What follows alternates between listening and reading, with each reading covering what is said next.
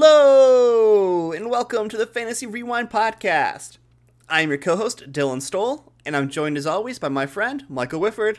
Hey. So today, we are going to be talking about Shadow and Bone Season 2, Episode 3, titled...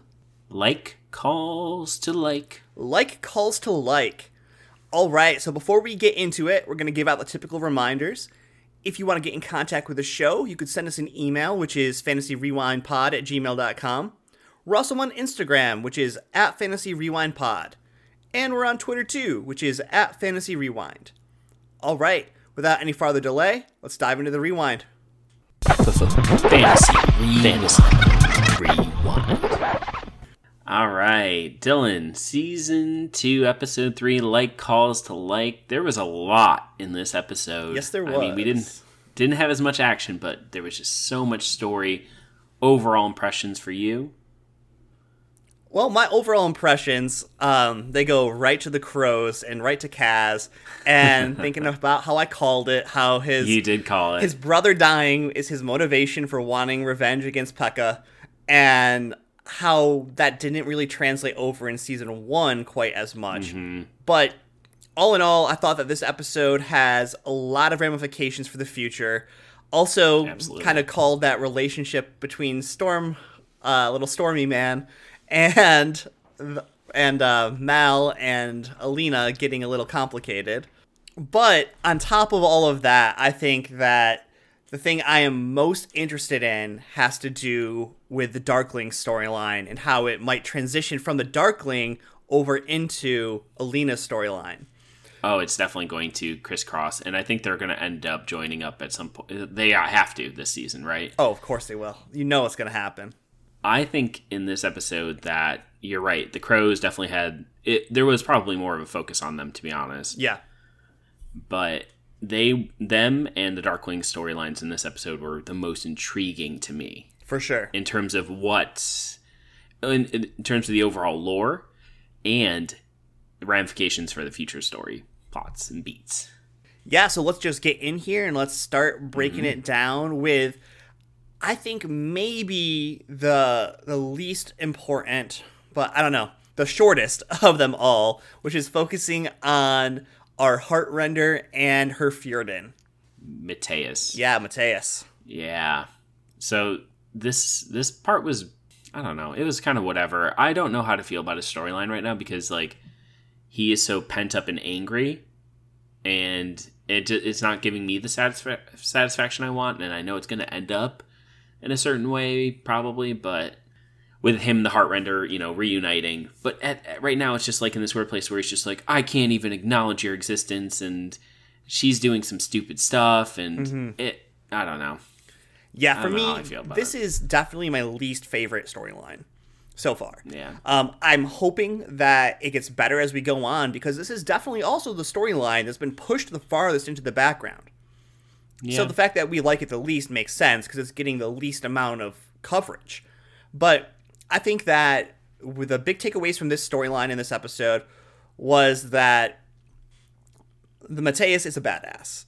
We see him just like taking punch after punch, almost like building up his rage from the cannibal fight. He didn't want to fight, right? Yeah. That was kind of his thing. And so he's sort of just like, I feel like trying to communicate to this guy like, hey, you can sit here and hit me. It's not going to do much.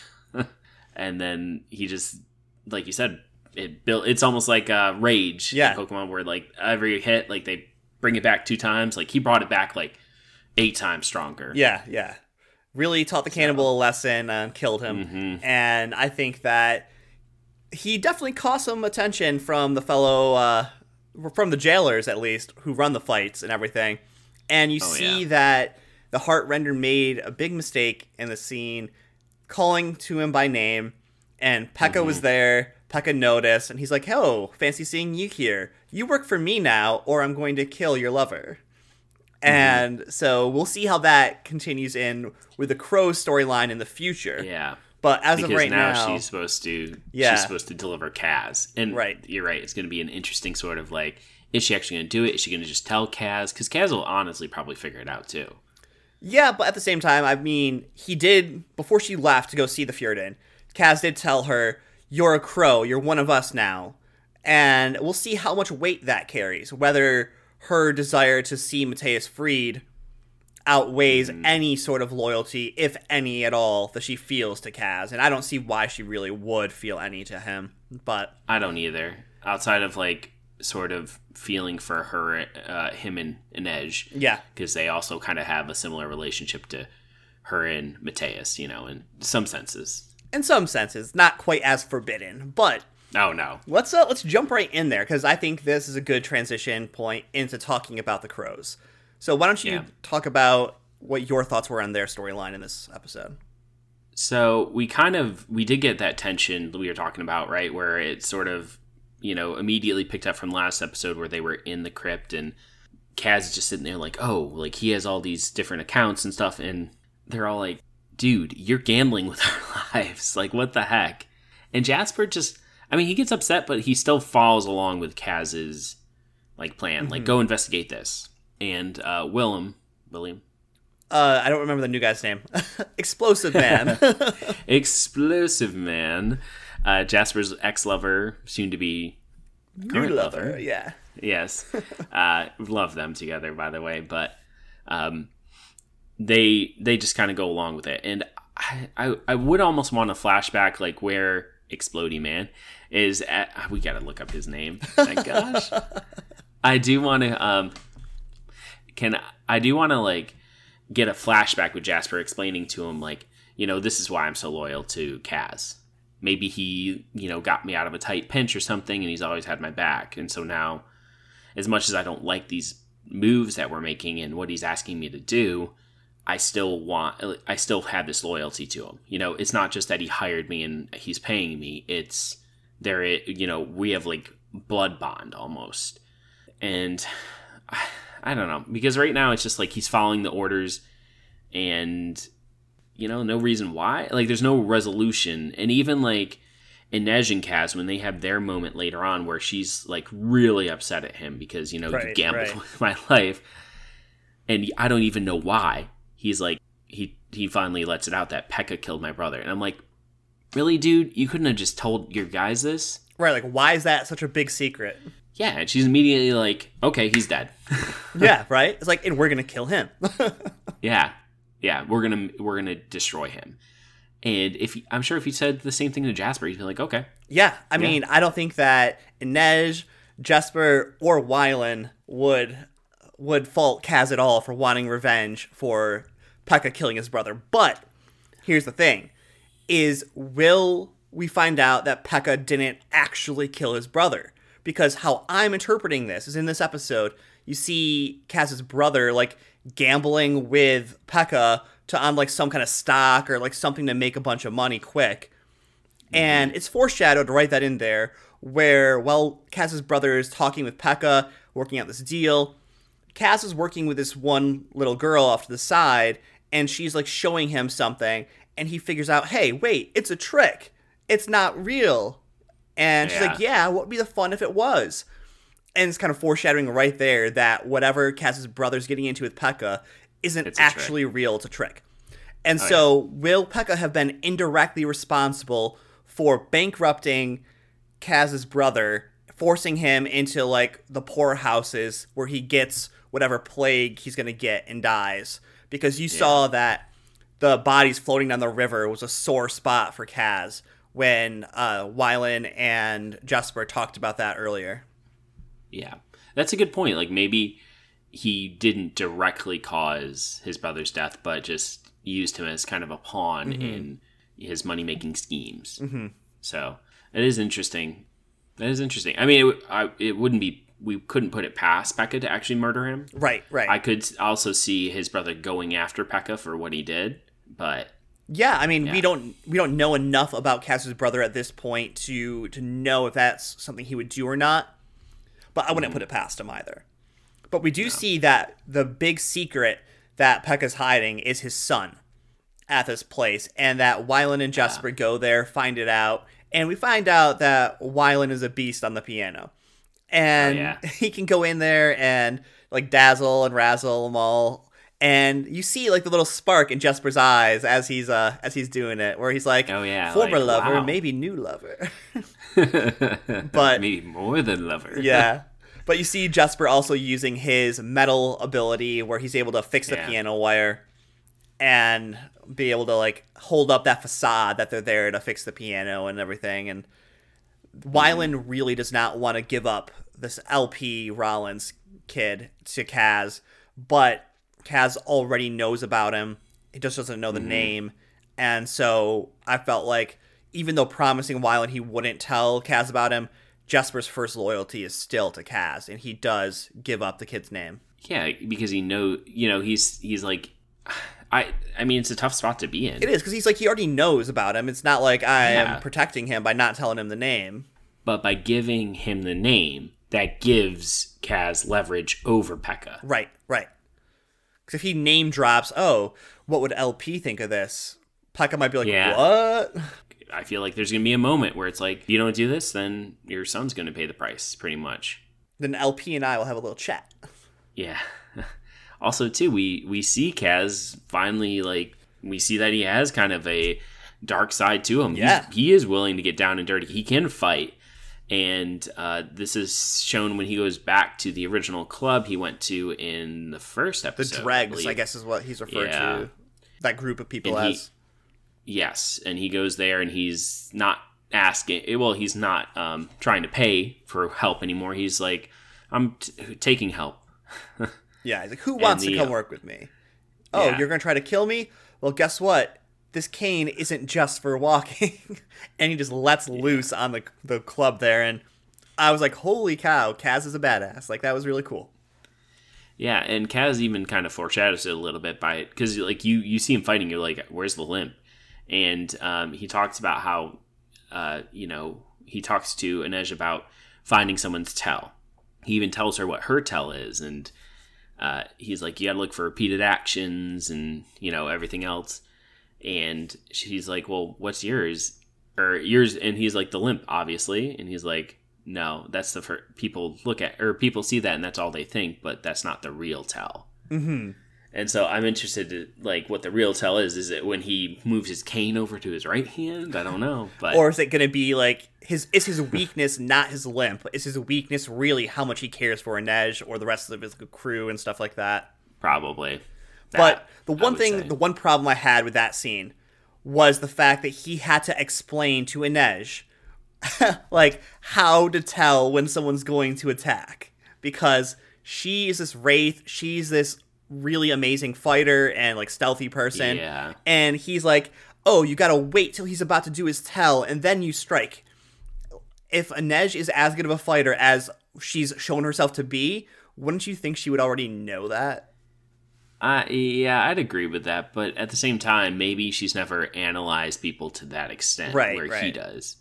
She's just reactionary, like, oh, I see his hand moving, so I'm going to duck. Or, But if it, like, you take a step back, like, what is his weakness or what is his tell? And in this case, with the taxidermist, it's he can't feel pain, and so he doesn't know when to stop. And you get that when she's fighting him, right, and ends up killing him. Like, he doesn't know when to quit. Or doesn't know when to, like, get on his guard. He's just constantly attacking, and so she, like, hamstrings him, basically. She puts him out of his misery and gets him bad. Yeah. Pays him twofold. Yeah.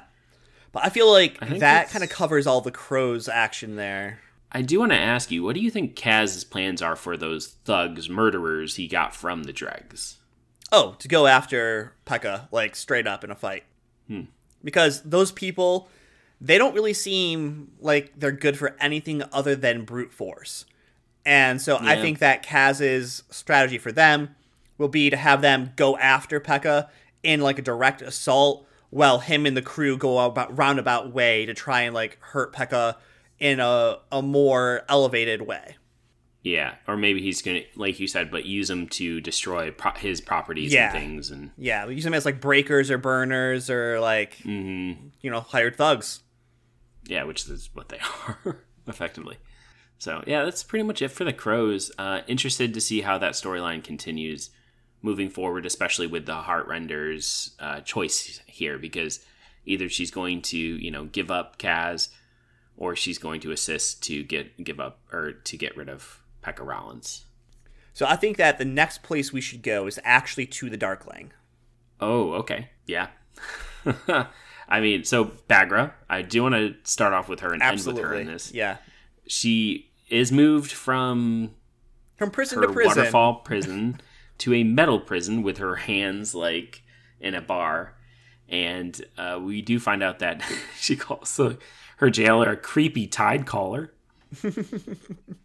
A creepy tide caller, which is just hilarious because she is kind of like robotic, very, in a way, creepy because she's so like, oh, Darkling, I will do anything for like you. So enthralled by the Darkling.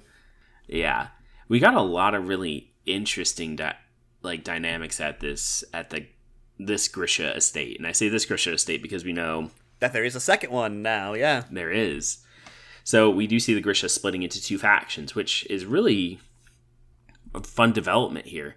Because you did kind of think all of them were going to be coming to the Darkling, but they're not. Mm-hmm. And so that's really fascinating. You do see that the Tidecallers are sort of putting up this mist to protect the property, and Grisha are coming in, and they are looking like all types of just beaten, battered.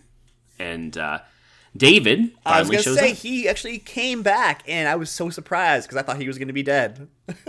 I was surprised too, but it's not surprising now, really, what happened in this episode. Yeah.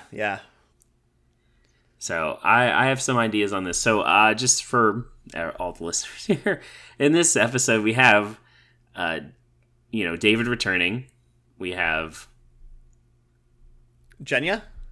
Genya is, warning David, like, hey, like, we need to leave. Like, the Darkling's kind of messed up. Kind of going crazy.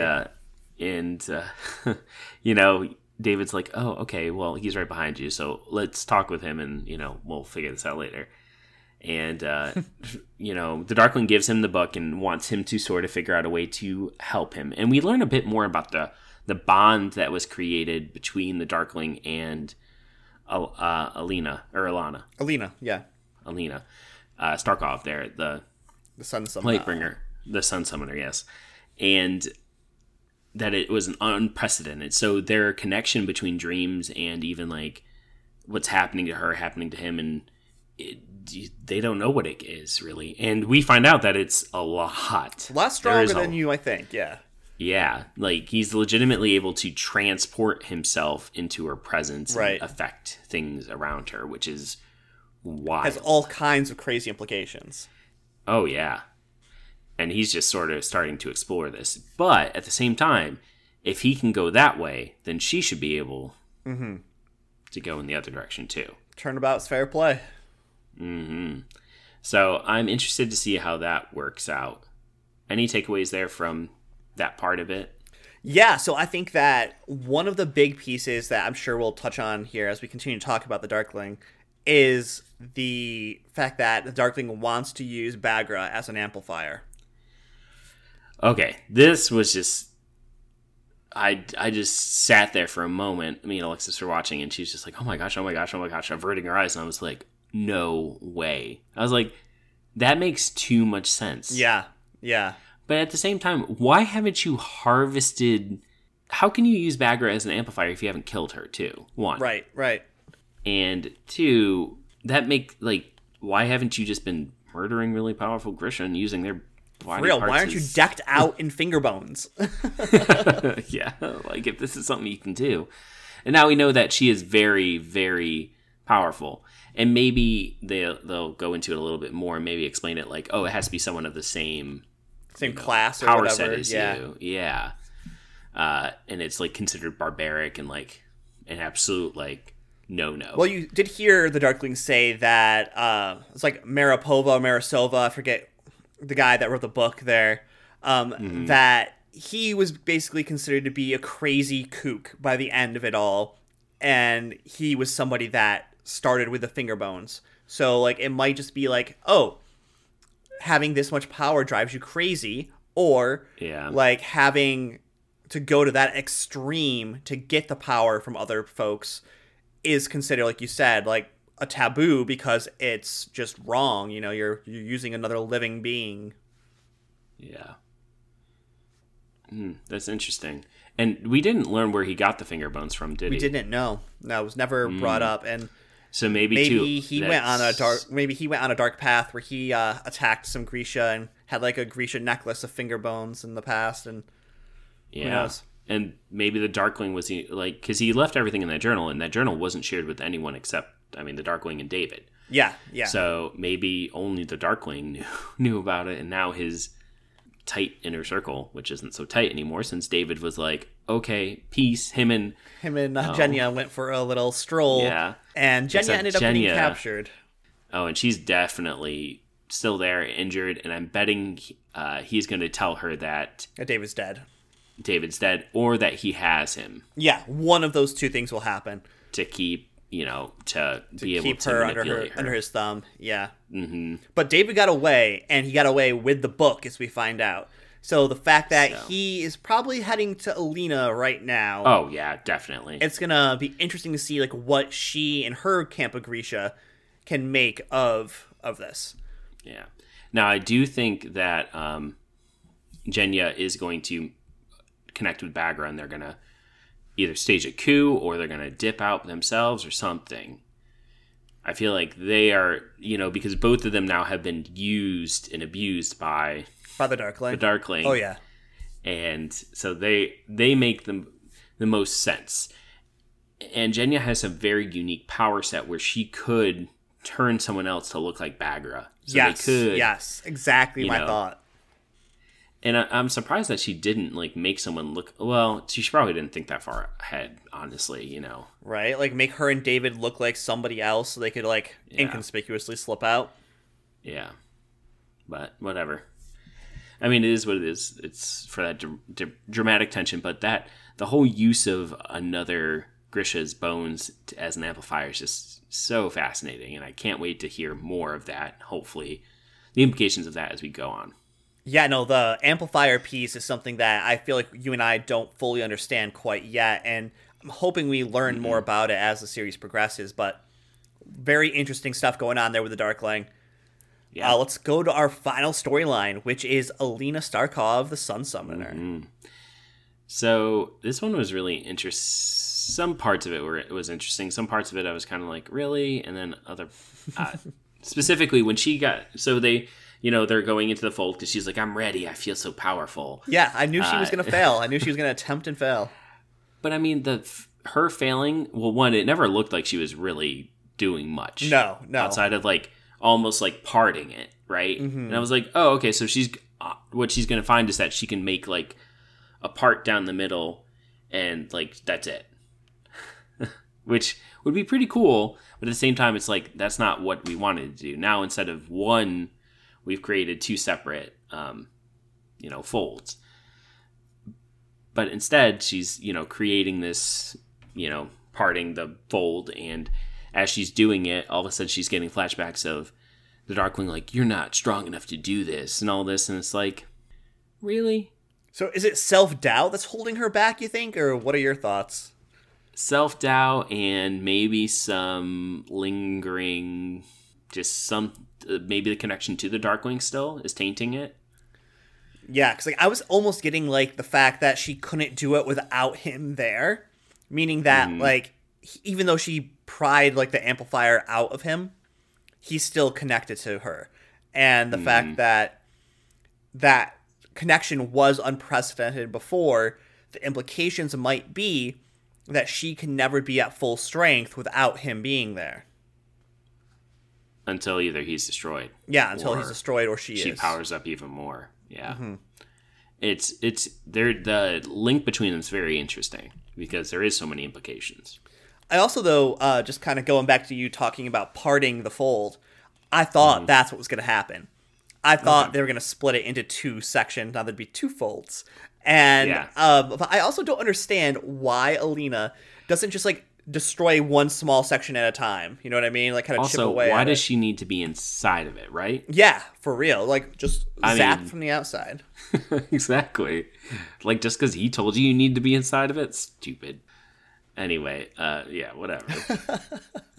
But the big thing here is Stormhund. Yeah, Stormhund is.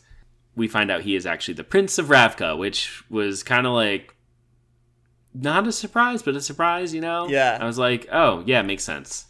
At first, when he took off like his little cloak and he had the military outfit under there, I'm like, wait, what kind of a con is he working here?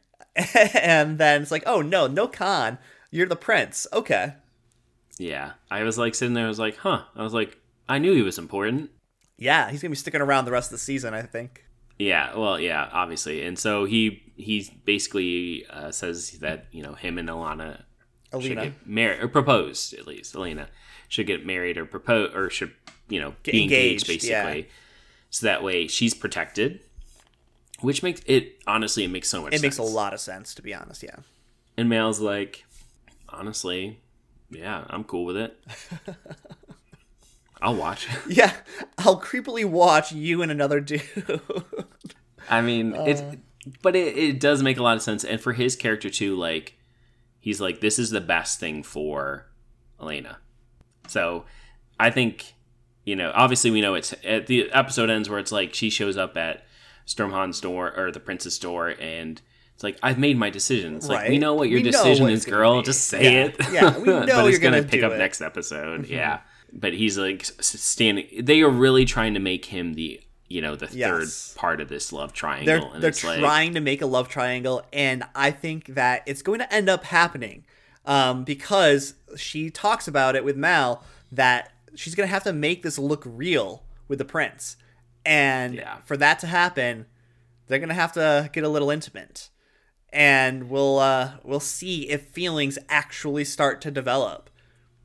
Because this is pretty much exactly what I thought would happen with Mal, where he's like, oh, he's right on the precipice of being in a relationship with Alina, and then for some reason it's not able to happen, and like it's always like that will they, won't they get together type of tension going on there. But you called it, but like at the same time, I just don't buy it. It makes me so frustrated because the prince is like, I completely respect this. I like him a lot, actually. Yeah. Like, he's a good guy. Yeah. And so it wouldn't surprise me if he starts to catch feelings and then puts her into a position where he's like, you know what? I actually do like you. I know you got this thing with Mal, and I don't want to ruin it. Like, this is your decision, but it is very much reminiscent of Katniss and Peeta and the other dude. Yeah, the other dude. Just like, ugh, I hate that every young adult novel has to have a love triangle. Like, can we just get over this? They don't always Bella have to be Edward a love triangle. And whatever the werewolf guy's name was, too. Yeah, at least make them interesting. Like, Jacob, one a girl, one a guy. Like, then right? I don't know. Or don't even do that. Just like make it like 4 people. Let's really Wheel of Time it up. Yeah, exactly. Whatever. But before we get out of Alina's storyline here, there are a couple other things I do want to make sure we highlight. The first of which is actually earlier in the episode when the privateer Stormhund reveals, oh, this isn't just a ship, it's also a flying ship. And I was like, that's pretty awesome. That's really cool. He's very innovative. That has become clear 100-fold. Yeah. And so it made me think earlier on, I was like, is he going to be a secret Grisha of like the creating type, like a Durist or something like that? But I don't think he is. I think he's just really innovative, really, really smart, and has a lot of these crazy ideas that he's rich enough to try to pursue, kind of like Iron Man. Yeah. Like he's the Shadow and Bone Iron Man. And he sees Grisha not as just like a super powerful weapon or something, but a group that you work with, and it's showing what humans and Grisha can do together, right? When they're mutually respected. Right. Some of the other things I want to make sure we cover when we're talking about Alina here is the second enclave of Grisha, though. Yes, very important. So why don't you go ahead and dive in there, Mike? Oh, yeah. So she shows up, they find the second conclave there, and the prince is the one who sort of brings them to it, which is really interesting. But we find out that some of her friends are there, including her nemesis, if you will, her frenemy from the first season, and they sort of like patch up, and they're like, yes, we'll join forces. not quite ready to call each other friends, but We'll form an alliance. yeah. And so they talk about how they're going to be chasing after the Firebird, and that's kind of where we're heading now. Is she's going to be going for the Firebird, and the Darkling is going to be going for the Firebird, which we didn't mention before.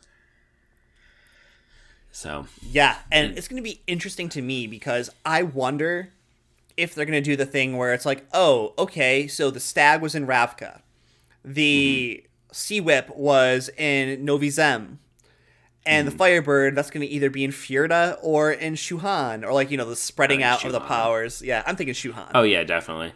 Shuhan, 100%. Yeah. Honestly, it wouldn't surprise me if there is also a creature in Fjerda when they end up having to go there and they find out about it or something. A secret fourth one that's barely mentioned in a footnote. Wolf. Yeah, right? It's going to be a wolf. Oh my gosh.